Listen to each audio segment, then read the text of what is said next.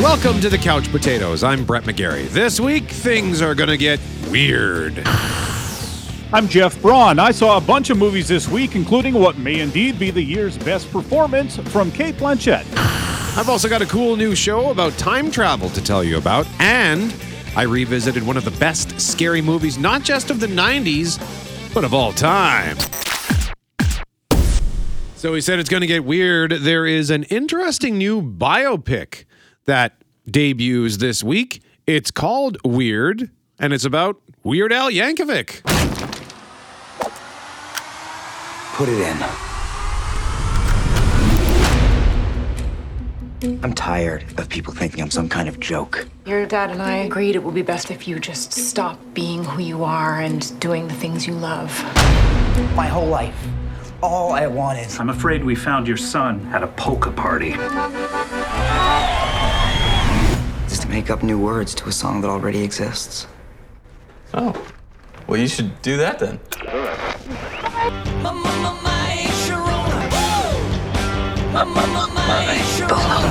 Ooh, my little hungry one, open up a package of my banana. Dude, I've got chills. So here's the description from the studio. Explores every facet of Yankovic's life, from his meteoric rise to fame with early hits like Eat It. Oh, and you know what? Hang on a second here. I should actually play that. There we go. Music video for Weird Al's Eat It. And like a surgeon to his torrid celebrity love affairs and famously depraved lifestyle. So when you look at the Rotten Tomatoes page for this, 92% for the Weird Al Yankovic story, and the consensus is that it's suitably silly. It spoofs the standard biopic formula with all the good-natured abandon that fans of Weird Al will expect. Great cast in this. Daniel Radcliffe plays Weird Al. Evan Rachel Wood plays Madonna. Jack Black plays Wolfman Jack, radio legend Wolfman Jack. Patton Oswalt is in it. Rainn Wilson, Will Forte, Conan O'Brien, and many more. And additionally, the real Weird Al actually appears in the movie as Tony Scotti, who is president of Scotti Brothers Records, as homage to his original role in the Funny or Die skit. And it also provides on-screen Al. He is the voice of Weird Al's singing voice on camera. And Thomas Lennon appears as an accordion salesman. So I think this looks cool. It's a weird way to watch the movie, though. It's on the Roku channel, which is actually a free service. There's an app for it. So if you've got a smart TV, you can just download the app on your television, or you can, use it on your computer, or basically any mobile device. So you don't have to pay to watch this movie. I have never been tempted to do anything with Roku before, but I think I'm going to have to check this out because I love Weird Al. What do you think, Jeff? Yeah, I was just, as soon as you said that, I was like, I'm going to have to see if my Fire Stick has the Roku app available for it and check it out as well, because I also love Weird Al. I remember when Eat It came out when I was a kid, my dad said, Jeff, you got to come listen to this, because, Michael Jackson's Beat It was obviously one of the biggest songs of my young life, and it was just fun to listen. It was I found it so funny. I laughed my butt off, and, Weird Al ever since, and every now and then he puts out an album, and it's always awesome. Yeah, I just loved Weird Al when I was growing up, and I still love Weird Al. Every time he does, like he pulled that stunt a few years ago now, where he released a new music video every day for like 7 days, and that was, I thought, great marketing, and they were all good. Well, most of them were good. I think a couple of them were sort of weird, but for the most part, that looked good. So yeah, I think it looks great and is getting great reviews, and Daniel Radcliffe is apparently amazing in the role, so I'm excited about that. Also, another new movie, another big one that is being released for you to watch at home. I'm looking for a girl. She worked at the match factory. Enola Holmes. She's a detective. Looks like she'd blow over in the wind. She discovered something that powerful people want to hide. And it's deadly. Sherlock, why are you here? Is it my case or your own? Both. Seems our cases are connected. The game has found its feet again. Extortion, blackmail, corruption. I fear she's tangled with the wrong people. Posh girls like you don't belong in this fight. Posh or not, one thing I am good at is fighting. She likes causing trouble, doesn't she? Don't be so desperate to prove yourself, Enola. But it's important. Enola Holmes 2, starring Millie Bobby Brown as Enola Holmes, the younger sister of Sherlock Holmes, who was played by Henry Cavill. And I can't believe this, but it's been 2 years since that first one came out. That first Enola Holmes came out on Netflix September 24th, 2020. And I've been meaning to watch it ever since then. For some reason, I had it in my head that it came out like 6 or 7 months ago. I did too. When I heard about this, I was like, oh, that's really quick after the last one. And I searched it up, and yeah, September 2020. I was like, oh my God, that's just over 2 years. That blew my mind. I did watch the first one when it came out. I don't remember anything about it, except I did go back and look at the notes I had made up for our show for the Couch Potatoes, and I gave it 4 couch cushions out of 5, and it seems I really did like it, although for whatever reason, I mean, 2020, there's a lot of things about 2020 that just flew out of your brain because it was such a weird time. But I did enjoy the Enola Holmes. I thought it was a good mystery, of fun for the whole family, including the grown-ups, which is sometimes a rare thing. So I am looking forward to Enola Holmes The Deuce as well. Try and check it out this week. All right, so those are a couple of options to watch at home. But in the meantime, you went to see a couple of things in theater. Where do you want to start? I'm going to start with what is one of the year's best movies by far, Cate Blanchett, likely going to be a 3-time Oscar winner come the spring, as she gives a year's best performance in a movie called Tar. We have a problem. I received another weird email. There's no reason to get caught up in any intrigue. I'm worried. She's starting to disappear into herself. You want to dance the mask, you must service the composer. You gotta supplement yourself, your ego, and yes, your identity. You must in fact stand in front of the public and God and obliterate yourself.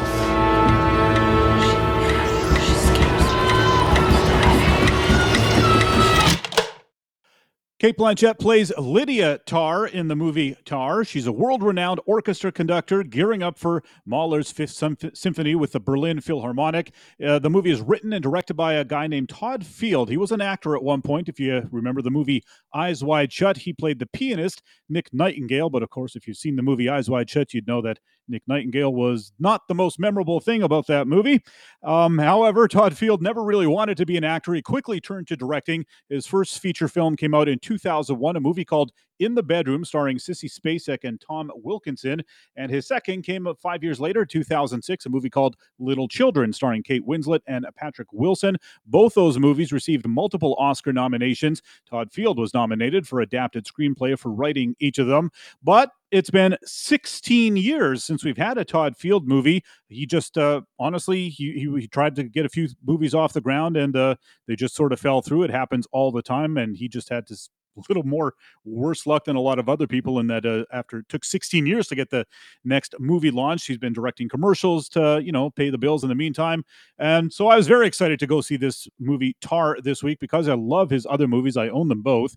And Tar is excellent. It's a psychological drama. It's a character study. I will say it is probably not for everybody. For starters, it's long. It's about 2 hours, 40 minutes. And the pace is very deliberate, and I think deliberately slow at the beginning. It does pick up steam as it goes through, though. There are some very long scenes, including the opening scene, which is Lydia Tarr at this Q&A event. She's waxing poetic about classical music and her career, and I bet that scene is 10 minutes long. It's meant to give us an idea of what she's about, how she sees herself, and while it's effective, it's not the most exciting way to start a movie. It's just her and another guy sitting in 2 chairs on a stage talking. However, I will say that even before that scene, we get something even more boring, which is the credits, the end credits. Todd Field loads them up at the front of the movie, so the movie starts with 3 or 4 minutes of just black screen with names going by, everyone who worked on the film. Again, there's a point to it. Movie directors get the credit, but it takes a whole team. Just like Lydia gets the credit for being this amazing conductor, but obviously she wouldn't be anything without the orchestra. It was weird, though, and like I said, it was kind of boring to watch. Hollywood started stuffing the credits at the end of movies decades ago for a reason. It was helpful, though, to sort of recalibrate my expectations, so it was clear right away that the movie was not going to be typical Hollywood fare. So You got to go in not expecting that. The movie follows Lydia as she gets set for a book launch, as she prepares for this big upcoming concert, which will be recorded and be the big finale of a series of concerts that she's done in Berlin over the past 8 years. It's literally the high point of her professional life. But throughout the movie, we slowly learn more about her as it goes along. And it turns out she might not be as great a person as she believes, or as certainly not as great as she believes, and maybe not as much as the public believes either. She's emotionally manipulative to those who she has power over in the music world, whether it be, her mentees or students at Juilliard, where she's a guest teacher, the orchestra in Berlin, various people on her staff, and even her wife, who is also in the Berlin Orchestra.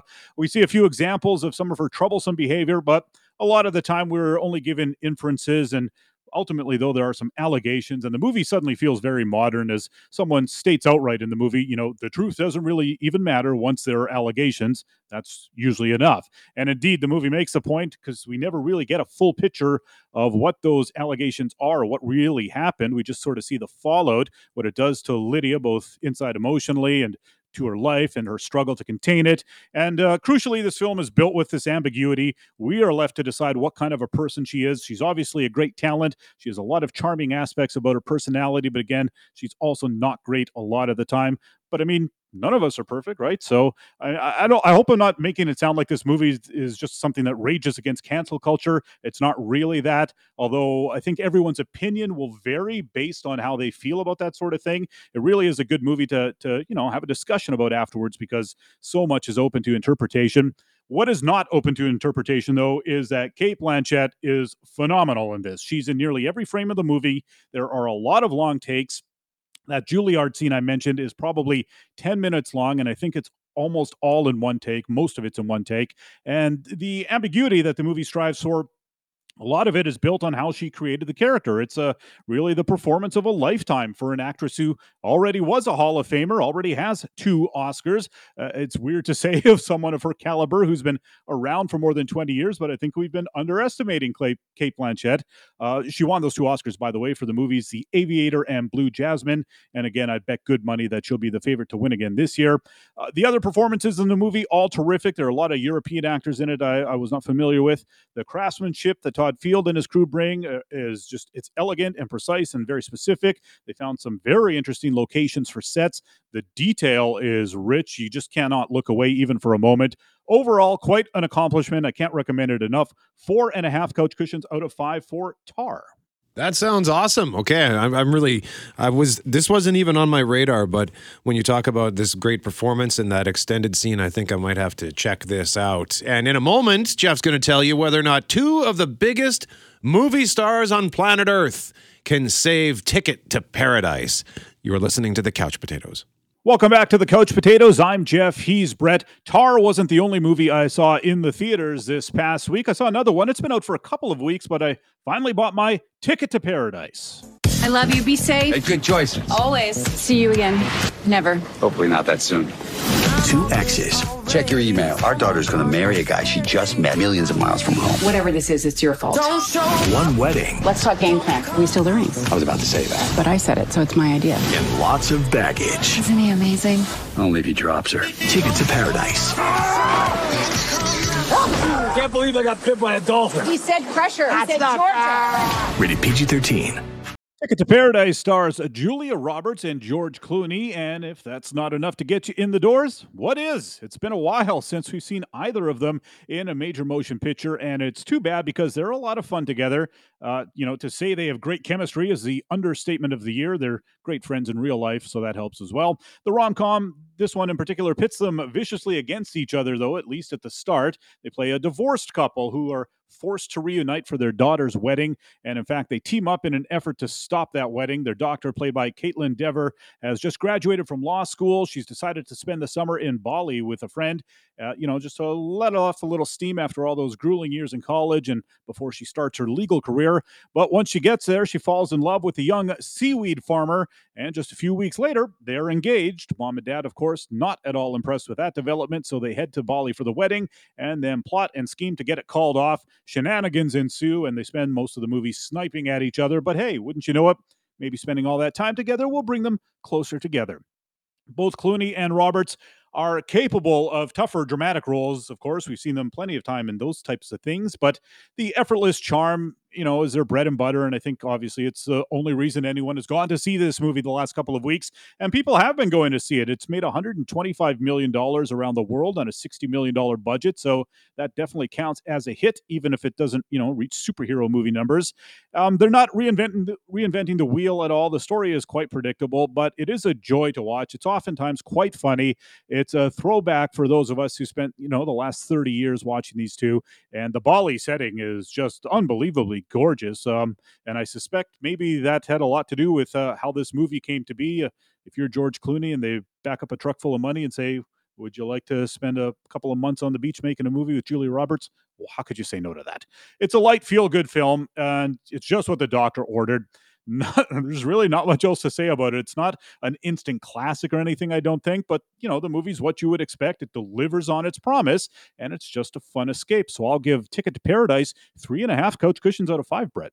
Also, just looking at what else is out this week, and there's a movie that is out. It's expanding its release. It came out limited last week, but it's expanding this week. It's called Armageddon Time, 79% on Rotten Tomatoes, from acclaimed filmmaker James Gray. This is a deeply personal coming-of-age story about the strength of family and the generational pursuit of the American dream. The film features an all-star cast, including Anthony Hopkins, Anne Hathaway, and Jeremy Strong. Jessica Chastain is in this as well. So, yeah, just wanted to put that on your radar. It's got a powerful cast, getting some decent reviews. Might be worth a watch. And then, of course, next week we have the big one, Wakanda Forever, the Black Panther sequel from the Marvel Cinematic Universe. Up next, I will tell you which classic scary movie I revisited this past week and about this great new time travel show that airs on Showcase. You are listening to The Couch Potatoes. I'm Brett. He's Jeff. We are The Couch Potatoes, and we love stuff about time travel. For example, we've talked in this show in recent weeks about the new Quantum Leap reboot that's on NBC, which I'm really enjoying, and I'm quite happy to be doing so because I figured it would be crap. Its ratings are crap, though, but it did get a full season order, up from 12 episodes to 18. That surprised me because I had read rumblings that Quantum Leap might get the axe. Back to the Future, of course, one of our favorite movies. It's one of everyone's favorite movies. Oh, yeah. The Terminator, Avengers Endgame, Bill and Ted's Excellent Adventure, Hot Tub Time Machine. We could go on and on and on in listing time travel movies. Or what about time loop movies and shows? Groundhog Day, all-time classic. Edge of Tomorrow, one of the coolest action films ever. Happy Death Day, Boss Level. Stories about getting stuck, reliving the same day over and over are also fantastic. And they resonate. These stories all resonate so well because who wouldn't want to go back and change something, get another shot at something you screwed up? But then conversely, the time loop ones, those are kind of scary stories because if you're in that loop and you can't break out, would you be able to hold on to your sanity? I don't know. So there's a new series on Showcase that combines both time travel and time loops. It's called The Lazarus Project. Freaks you out at first, doesn't it? I need to know what's going on. We're a top-secret organization dedicated to preventing and undoing mass extinction events. Oh, and we can make time go backwards. Welcome to the Lazarus Project, George. So the show comes from us from across the pond, from Sky Television. It's about a guy named George who develops apps, and his life is turned upside down when he wakes up one day, several months in the past, July 1st. And then a few months after that, it happens again. He goes back to July 1st. And eventually, he's recruited by a secret organization called the Lazarus Project. They have the ability to turn the clock back, but only for extreme circumstances to prevent the world from ending. So in other words, they can't reset time, even for major tragedies like 9/11. It basically has to be a mass extinction event. And for George, he is selected because he's one of the few people who actually realizes that this is happening. Most people, the clock rolls back and we all just go back to that point like nothing happened. But he knows it's happened. He's remembered what happened in the meantime. So right there, that's pretty cool. And then for George, things become something happens that make things a lot more complicated and a lot more personal for him. It's an 8-episode season. It airs Thursday nights on Showcase, gets replayed overnight Thursdays into Fridays, and you can watch it on demand through your PVR if you missed the first couple, or on Amazon Prime via Stack TV. If you don't have cable, like, it's a great package of channels if you've cut your cable, but you still want access to lots of great stuff that is on TV. That's right. There is still a lot of good stuff on television. It's not just on streaming. So as we enter this weekend, 3 episodes will have aired. I've only watched the first episode so far, but I loved it. Just what a fascinating concept. Like, I've never seen a time loop story where you're not repeating the same day, but potentially the same several months. So once you know you're in this loop, like in George's case, once he realizes what's going on, imagine what that would be like, trying to live your life knowing that it might all just get reset and you just have to wait for it to happen, like playing the game Perfection. You know eventually it's going to burst and those pieces are going to come flying out at around the 60-second mark, but sometimes it's 57, sometimes it's 58. So you never really know. And then when it does, boom, throws you off every time. So that's what this is like for him. And then once you know why it's happening, as is the case for George, imagine what it's like to know that you have access to a time machine, but you can't use it for your own personal reasons. What sort of dilemma would that create for you? It's just a terrific sci-fi thriller, and as science-y as it may sound, it is not. It's not convoluted at all. Like, there's one point where George says, how does it work? And he's told, do you have a degree in quantum physics? No? Well, then there's no point in telling you. You won't get it anyway. And that's that. There's a machine. It resets time. It works. That's all we know. That's all we need to know. Who cares how it works? Who cares where it came from? Just enjoy the ride. So that's, once again, it's called The Lazarus Project. It airs Thursday nights on Showcase, and you can get caught up on demand. Sound like something, what would you prefer? To be in a time loop that's just same day over and over, or one where it's several months? That's hard. I would, if you knew that it was going to be 3 months and then at the end of the 3rd month it goes back, I think I would pick that. But if you don't know when it's coming or if it'll come again, and you know what I mean? Like in Groundhog Day, he knew it was going to be this. After a few times, he knew, it's just going to be the same day over and over again. And you can adjust to that. But if you can't adjust, if you don't know what's actually going to happen, that would hurt your brain a lot more than the Groundhog Day thing. The other Groundhog Day thing, if you're in a big city, that would be easier to go through Groundhog Day because you could just find more things to do. He was stuck in a small town. That was the worst part of that, I think. Oh, yeah, that's an excellent point. Yeah, if you're in a big city, you got all kinds of stuff to do and explore, and you could keep yourself occupied forever. Like I always say that, doesn't matter what city you're in, but if you're in a big city, you could spend your entire life going to a different restaurant probably every day and still not have enough time to do it. So in his case, he could, okay. Wow. You just kind of, you blew my mind there, Jeff. Sorry. And then on the science front, we were talking about how they don't explain it. It reminds that's just the genius of Back to the Future, where he's just like, what's that? That's the flux capacitor. That's what makes time travel possible. And then they just move on. Yeah. Okay, sure. Flux capacitor. It must make sense. Yeah, it must make sense, but it doesn't. So if you want to watch a cool time travel show, check out The Lazarus Project. Again, Thursday nights in Showcase. And I just wanted to quickly touch on this because I've been talking about some of the scary movies that I've been watching, either revisiting or ones that I had never seen before, like I had never seen John Carpenter's The Thing. Well, this week I decided to revisit this. Hello? Hello? Who is this? You tell me your name, I'll tell you mine. I don't think so. What's that noise? Popcorn. You making popcorn? Well, I'm getting ready to watch a video. Really? What? Well, just some scary movie. You like scary movies? Uh-huh. You never told me your name. Why do you want to know my name? I want to know who I'm looking at.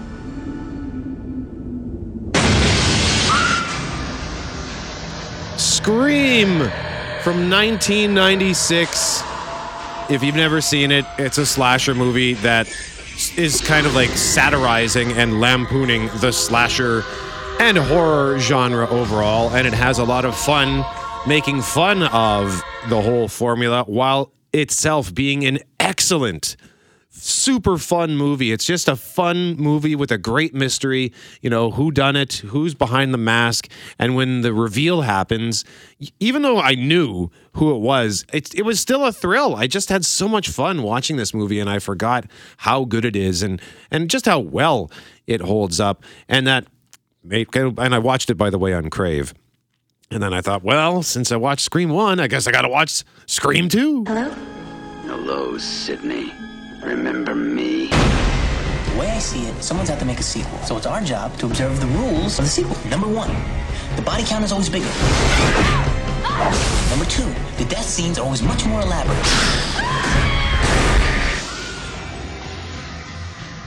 And I enjoyed Scream 2 as much as I had in many, many years. I thought maybe I wouldn't care for it as much because it was the sequel, but then I remembered, oh yeah, I really liked the sequel when it came out in 1997 and was surprised by that because the sequels are often not great. But then Scream 3 in 2000, that's where my dilemma is now, because I want to watch the new Scream. I never did watch the one that came out earlier this year, didn't get to the theater in time to see it, and I would like to watch that, but I sort of wondered, do I need to rewatch Scream 3 and Scream 4 from 2011 before the new one? And I kind of, even though I didn't really enjoy those movies as much, Scream 3, I seem to remember being almost like just outright bad, and Scream 4 was okay, just sort of meh. It was just there. But I really want to watch this new one, so I think I might watch. Scream 3 is available on Crave. Looks like Scream 4 is available on Prime and Paramount Plus, and then Scream, the new one, or Scream 5, is only available on Paramount Plus. So I might have to investigate the free trial situation, if they've got a free trial where I can sign up for that and then bail out, because the last thing I need is another streaming service, and I just don't know if there's enough content on that one to justify keeping that. But you liked I know you don't like the scary movies, but you're down with Scream, right? I've seen the first 3, yeah, and I did really like them. And the first one, there was just this all of a sudden mega hit out of nowhere kind of thing. I didn't see it in theater, but I did watch it later that year whenever it came onto VHS, I imagine. And then Scream 2, some friends and I saw in theater, and it was dumb of us, or at least as far as I was concerned, because we went to the movies. It was the winter. We went to the movies, and then as soon as the movie ended, we drove out into the woods and stayed at a cabin for the weekend with no one else anywhere near around us. And I didn't sleep a wink the whole weekend, just terrified that the Ghostface guy was going to get me. It's like most horror movies involve teens in the cabin in the woods. What are we doing? Yeah, that's good job. Good job. Sorry I lost some sleep that weekend. And in a moment, I am actually really curious to know the circumstances that led to Jeff Braun watching this ridiculous movie. He texted me and said, I watched this movie this past week, and I thought, what? So I'm going to find out the answer, and you're going to find out the answer next. You are listening to The Couch Potatoes. Welcome back to The Couch Potatoes. I'm Jeff, he's Brett, and I went back to the Butlerverse this week, although unintentionally this time. I saw the movie Dracula 2000. This Christmas, only one movie will get your adrenaline pumping, your heart racing, and keep you... Who the hell was that? Dracula. He's real. On the edge of your seat.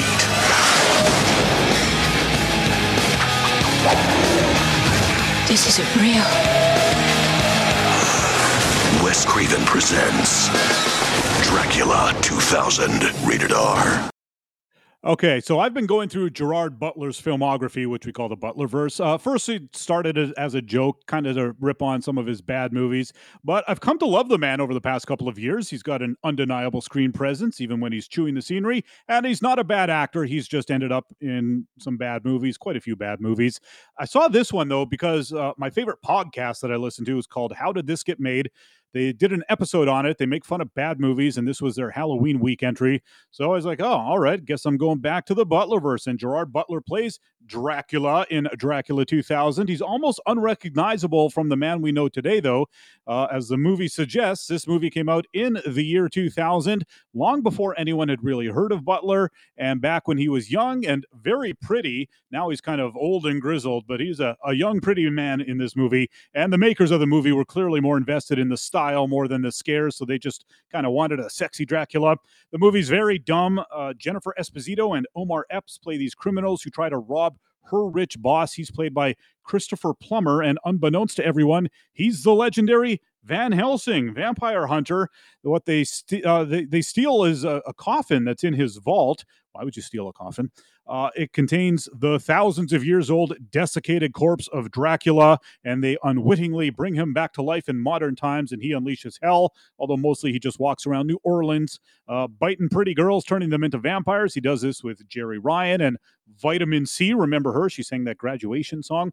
He doesn't have a lot of lines. He mostly just has a seductive look on his face, and his prey can't help themselves. They run into his arms, and he vampires them. Plummer teams up with his assistant, played by Johnny Lee Miller, to fight the vampires and try to stop Dracula. There's a lot of really, really bad turn of the millennium CGI. Remember, back in the day, the good movies like Titanic and Jurassic Park had good CGI, but once everyone started doing it, it was mostly just terrible 20 years ago, and that's what we have here. It keeps any of the scary or gory scenes from being scary or gory. Little of the movie makes much sense, but it was actually easy enough to watch. It was kind of fun. Not really enough to recommend, though. It's very forgettable. Glad I got to cross it off my list, even though I never even knew the movie existed until a week ago. But there you go. 2 couch cushions out of 5 for Dracula 2000. Have you ever seen it, Brett? No, I have not seen that, but I'm curious now. Is that on Prime? I honestly can't remember where I saw it. Okay, let me just pull up that Just Watch app here. Oh, yeah, it looks like it's on Prime. Okay, so maybe I will check that out. I think I may have seen this, but it's probably one of those movies that I just instantly forgot because it wasn't particularly good. But I am very curious now. I got to admit, I had a good laugh watching the trailer. Seeing Gerard Butler try to do a Dracula voice was just ridiculous. I don't know what they were thinking. Teeth. Yeah, the fake teeth kind of muffles everyone's voice because they put the fangs in, and then all of a sudden no one can talk properly. It's like, well, why wouldn't you just re-record their voices later? Yeah. Okay, so the Butlerverse, another trip back to the Butlerverse, and I'm just going to very quickly tell you about something I watched this week on Disney+. As we've discussed before, Disney+ has been a conveyor belt of content for both Marvel and Star Wars, and on the Star Wars front, they continue to pump out new stuff. Andor airs on Wednesdays, only 3 episodes left in season 1, and it has been excellent so far. But this past week, on October 26th, they released a new animated series called Tales of the Jedi. It's just a 6-episode season, 6 shorts, so they're all under 15 minutes. 3 of them focus on the young Jedi, Ahsoka Tano, and 3 of them focus on Count Dooku. When we meet Dooku in the movies, we learn that he's a former Jedi who eventually turns to the dark side to become the apprentice of Darth Sidious, who of course would later become the Emperor. And all the stories that are shown here are different parts of their lives, like when Ahsoka was a baby and it's learned she's a Jedi. Another one of hers shows her going through rigorous training with her master, who was Anakin Skywalker, and then we see her in the fallout of Order 66 and how she eventually joins the rebellion. Dooku, meanwhile, we get episodes with him from when he was a Jedi, and his Padawan learner was Qui-Gon Jinn. And his episodes increasingly show his disdain for the Jedi, for their tactics, for their refusal to fight for what's right, not just keep the peace. Like, he has a genuine desire to do good, to defend the weak, and that's what ultimately leads him down a darker path. So it was cool to get some insight into his character. So again, 6 episodes. They're super short. You can plow through them in 90 minutes. Tales of the Jedi. That's all the time we've got. I'm Brett. He's Jeff. We are the Couch Potatoes. Remember, if it requires getting up off the couch, don't bother.